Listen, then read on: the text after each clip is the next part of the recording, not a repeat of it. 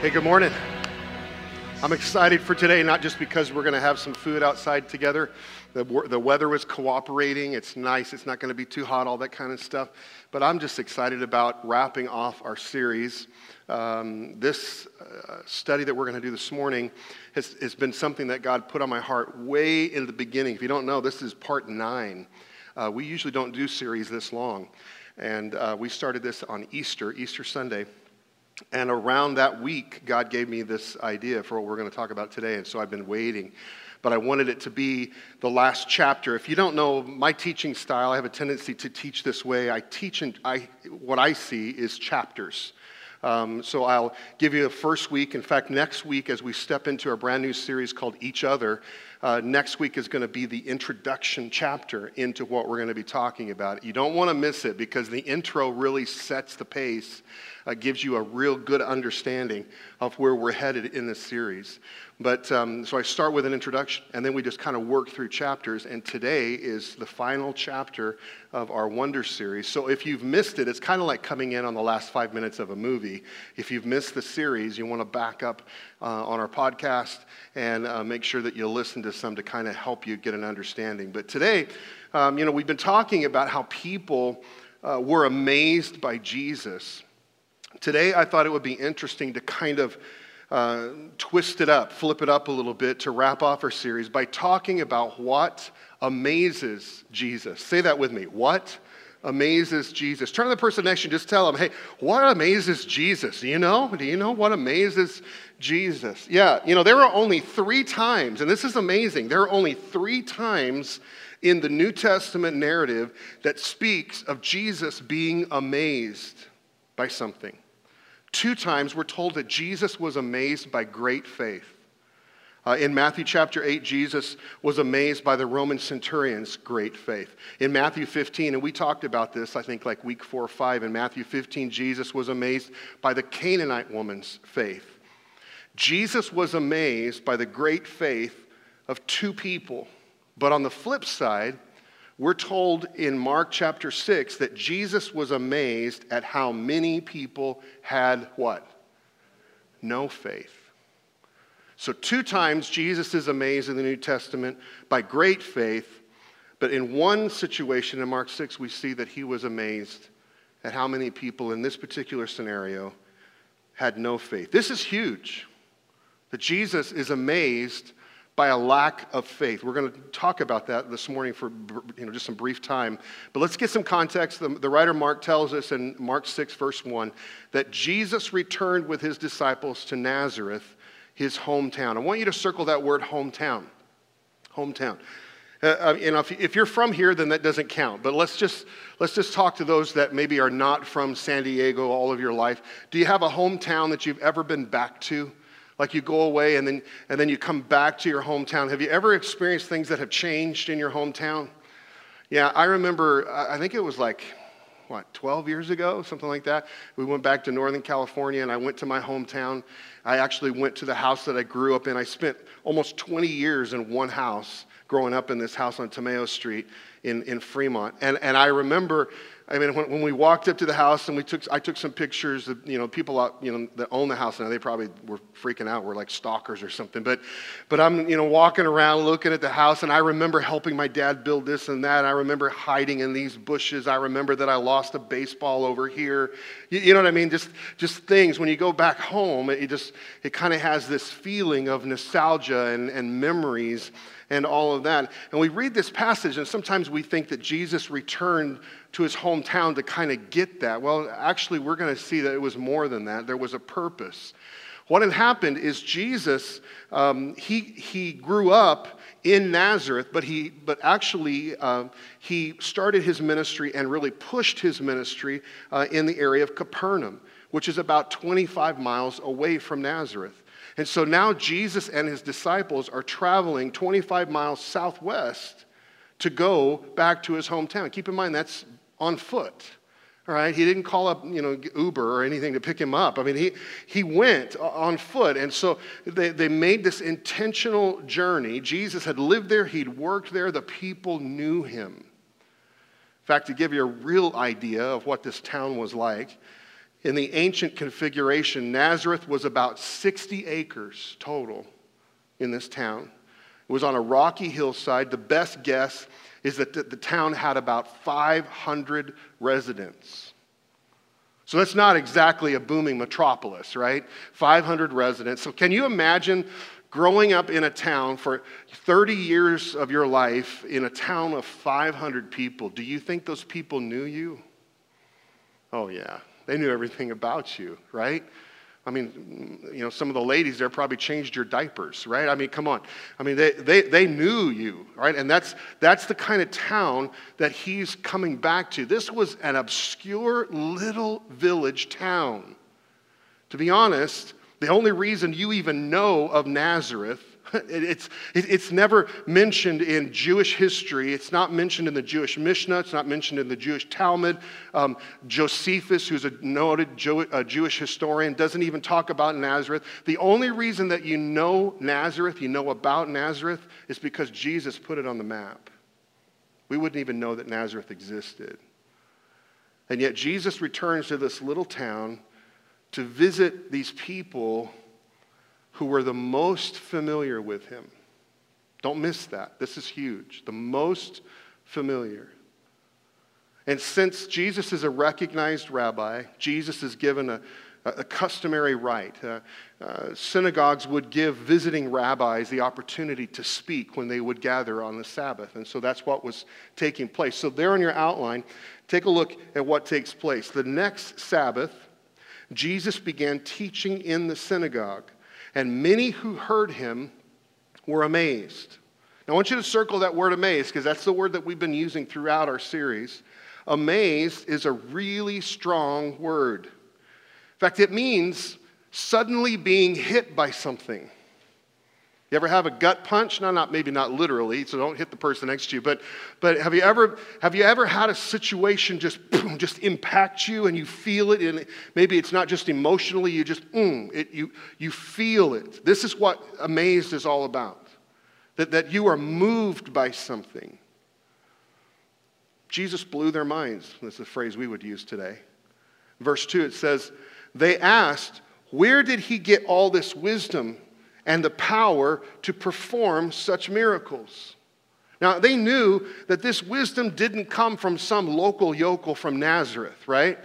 They knew that this was more than this guy. And yet, look at what they're more concerned about is the origin rather than who Jesus is. And I don't want you to miss this. They heard his teaching. They not only heard about, but I'm sure probably saw miracles that he had done. They were amazed, and yet suddenly the amazement that they have flipped. Look again at your outline. It says, then they scoffed. He's just a what? Now, I take offense at that because my dad was a carpenter. My dad's dad was a carpenter. My dad's dad's dad was a carpenter. And for 5 years of my life before I stepped into ministry, I was a carpenter. So I take a little bit of offense at that. But what they're basically saying is he's just common. He's just ordinary. He's just a carpenter. This was a demeaning statement, by the way. They're saying he's not educated. He's not a religious leader. He's not a Pharisee. He's not an elite person. He's just a blue-collar worker. He's just a carpenter. He's not special. He's just common.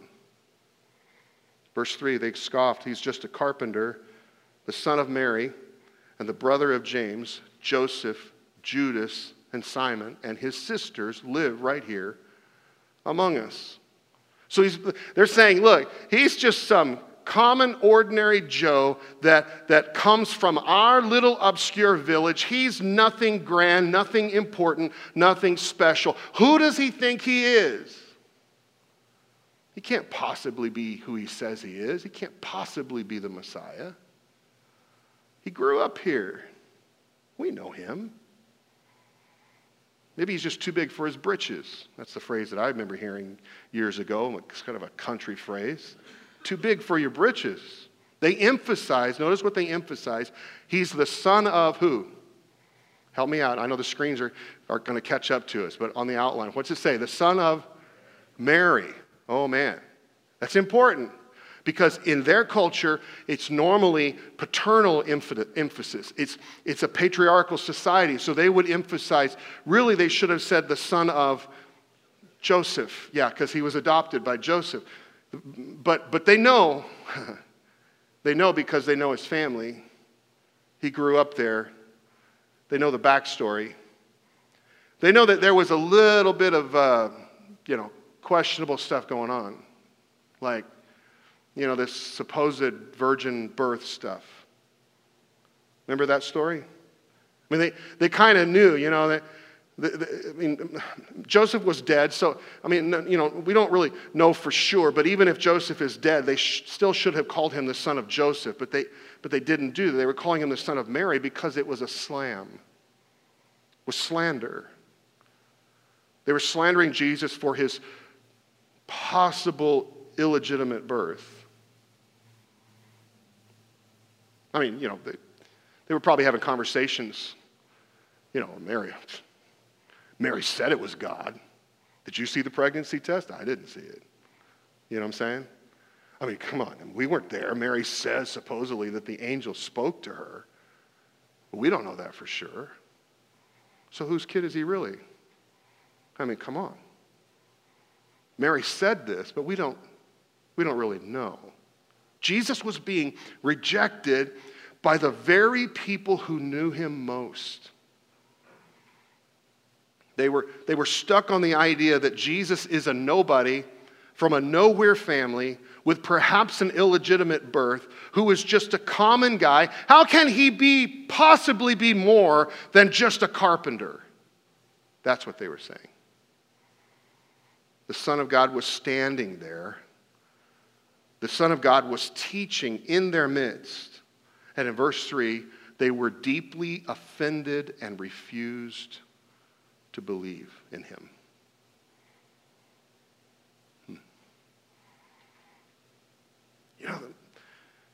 The fascinating thing about us as human beings, in my line of work, one of the things that I focus in on is studying the behavior of people and the reason that people come up with attitudes and ideas and the way that they are shaped by those attitudes and ideas then begin to shape the lifestyle and the lives that they live out. And so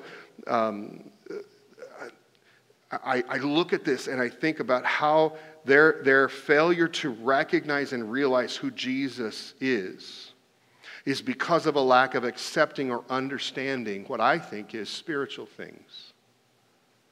They were seeing him only on a natural level. They were dismissing the fact that the supernatural was taking place. And sadly, they miss out on what Jesus wants to do in their lives. Take a look at verse 4. Jesus told them, a prophet is honored everywhere except in his own hometown. Wow. It's interesting throughout the New Testament, Jesus is referred to as a prophet. Again and again, we see that popping up in the New Testament, in the narratives. People thought that Jesus was a prophet, that he was someone who spoke for God. And the crazy thing is he was received in other areas, other places. He was even received in non-Jewish areas. We've seen that all throughout this series. But in his hometown, he is rejected. By the people who know him most, he's rejected. They had watched him grow up, and they thought, there's nothing special about him. Why should we believe in him? Here's something that I want us to hang on to. And this is, to me, this is not a fill in on your outline, but to me, this is a really important point. It's possible to become too familiar with Jesus. Let me put it another way. It's possible to become too familiar with church. It's possible to become too familiar with Christianity. That all of a sudden, this familiarity causes you to miss out on what Jesus is really wanting to do in your life. You become too comfortable. And I'm speaking to those of us maybe that have had years in this whole Christianity thing, this all following Jesus, this going to church kind of experience. We've had maybe years in that, and it's so easy, and I speak from experience, it's so easy to get comfortable in this. And you kind of go through the motions week in and week out and miss out on what Jesus really wants to do in your life. I mean, when was the last time you experienced the changing power of Jesus in your life? Honestly, if you have to stop and think about it, it's too long. We've never had the opportunity to experience Jesus face to face like these people are experiencing. But we do have the opportunity to experience Jesus' power and Jesus' teaching every time we come for worship together like this on Sundays. And all too often we come half-heartedly. Our mind is busy. Our hearts are closed. Right? We're thinking about everything else but what's going on here. We're worried about everywhere else but here, where the presence of Jesus is trying to invade your life, and we miss it.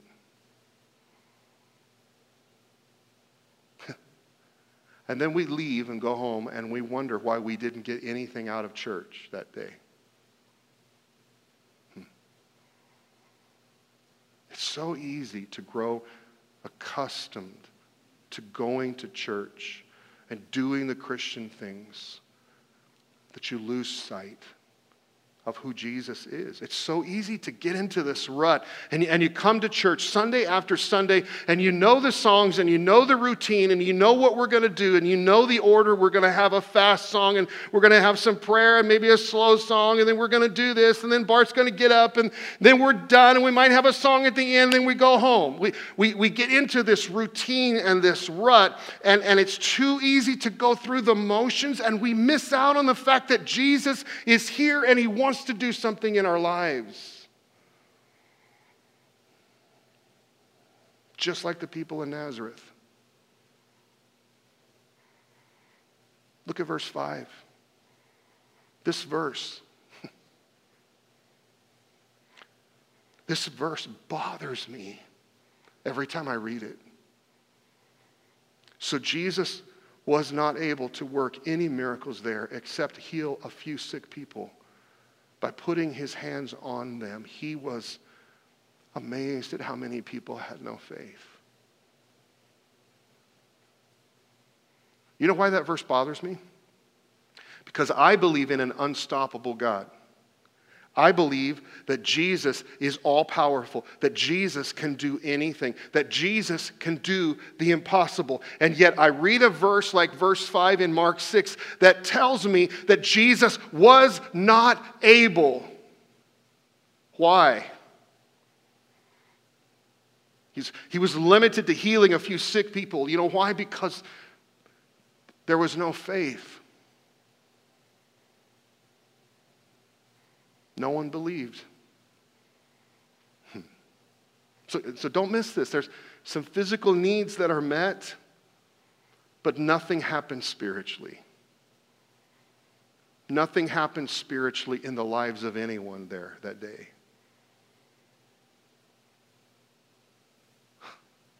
Don't forget where they were. They were in synagogue, which we can take it into our culture. They were in church. And nothing happened spiritually in their lives that day. In church. And Jesus was there.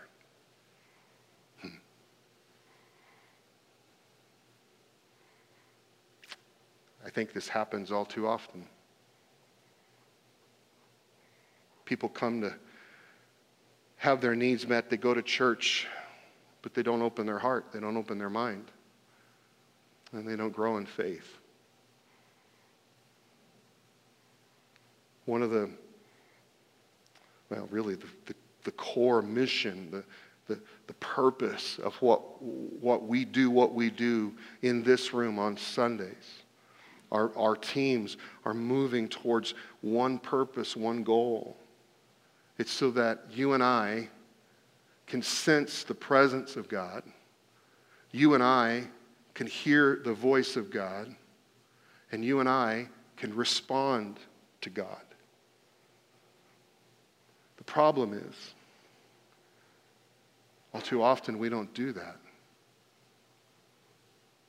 All too often we're not even aware of the presence of God when we come into the room. I'm just speaking to you as your pastor today. Is that okay? Because I think we miss so much of what Jesus wants to do in our lives. If we come into this room rushed, if we come into this room closed-minded, if we come into this room busy.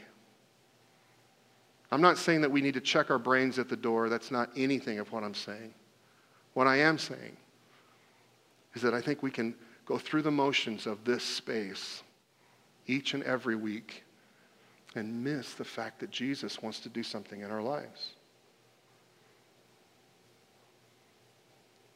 Jesus will never force his power on you.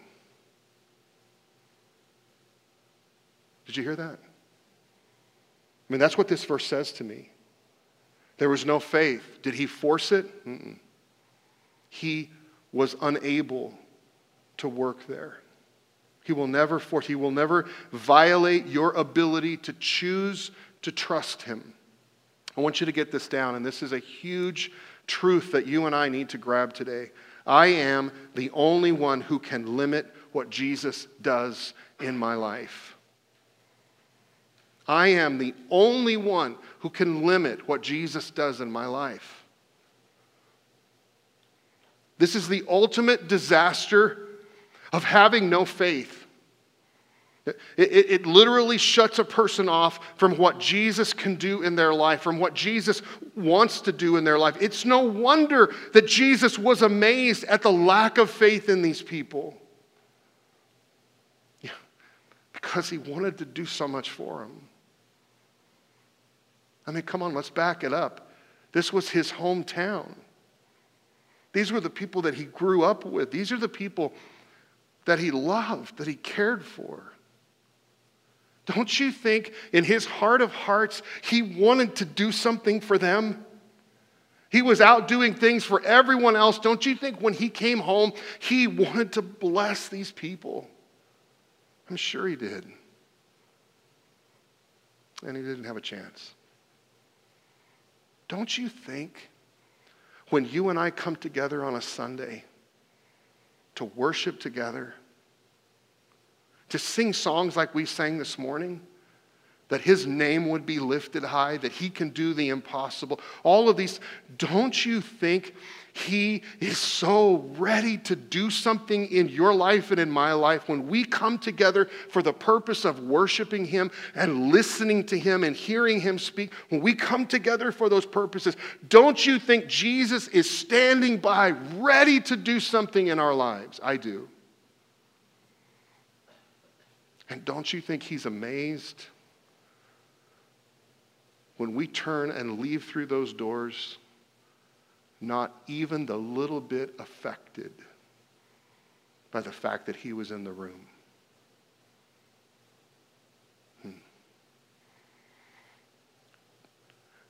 I think sometimes we take this for granted. I mean, we treat Jesus like he is a common man, but he is not, friends. Jesus is the Son of God. Jesus is still as strong as he ever was. He hasn't lost any of his power. Jesus still is the one who gives sight to the blind and hearing to the deaf. He's still the one who feeds the crowds with a miracle. He's still the one who raises the dead and walks on water. Just because he has come into our little town doesn't mean that Jesus has changed. He's still all powerful. Just because he comes into our little church and our little lives doesn't mean that he has changed. He is still all powerful, and he wants to do something in your life and in my life. And the reason that things are not changing in my life, the reason that things are not changing in your life, is I limit what Jesus does in my life by my lack of faith in who he is.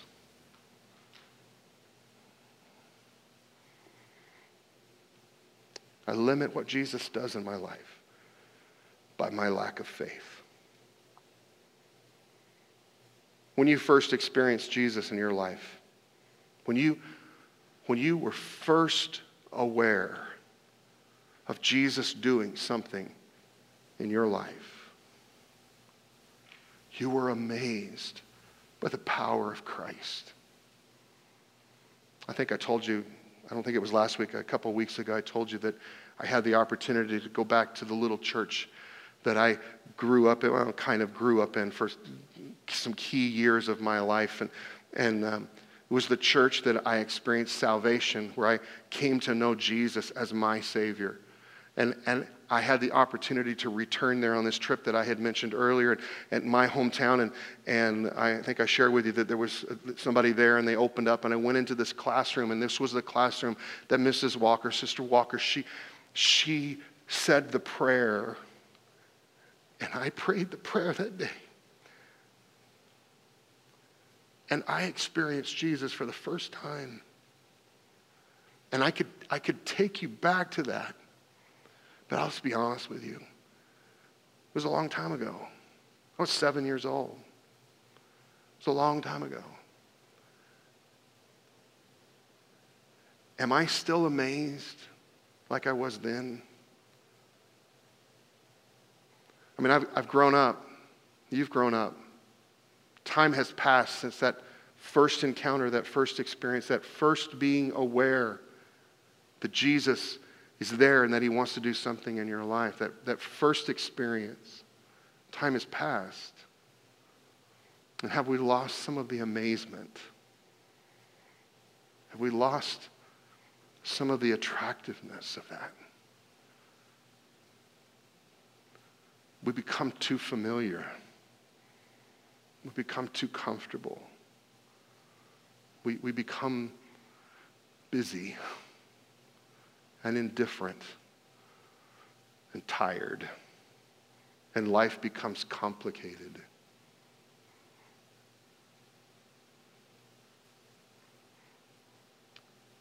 You need to be amazed by Jesus again. Whatever you are going through, whatever you are facing, wherever, you need to be amazed by Jesus again. I think your God is too small. You need to be blown away by who Jesus is. Blown away by what he can do in your life. If there is anything that I can say to you when we wrap off this series, is stay amazed by Jesus. Would you bow your heads with me?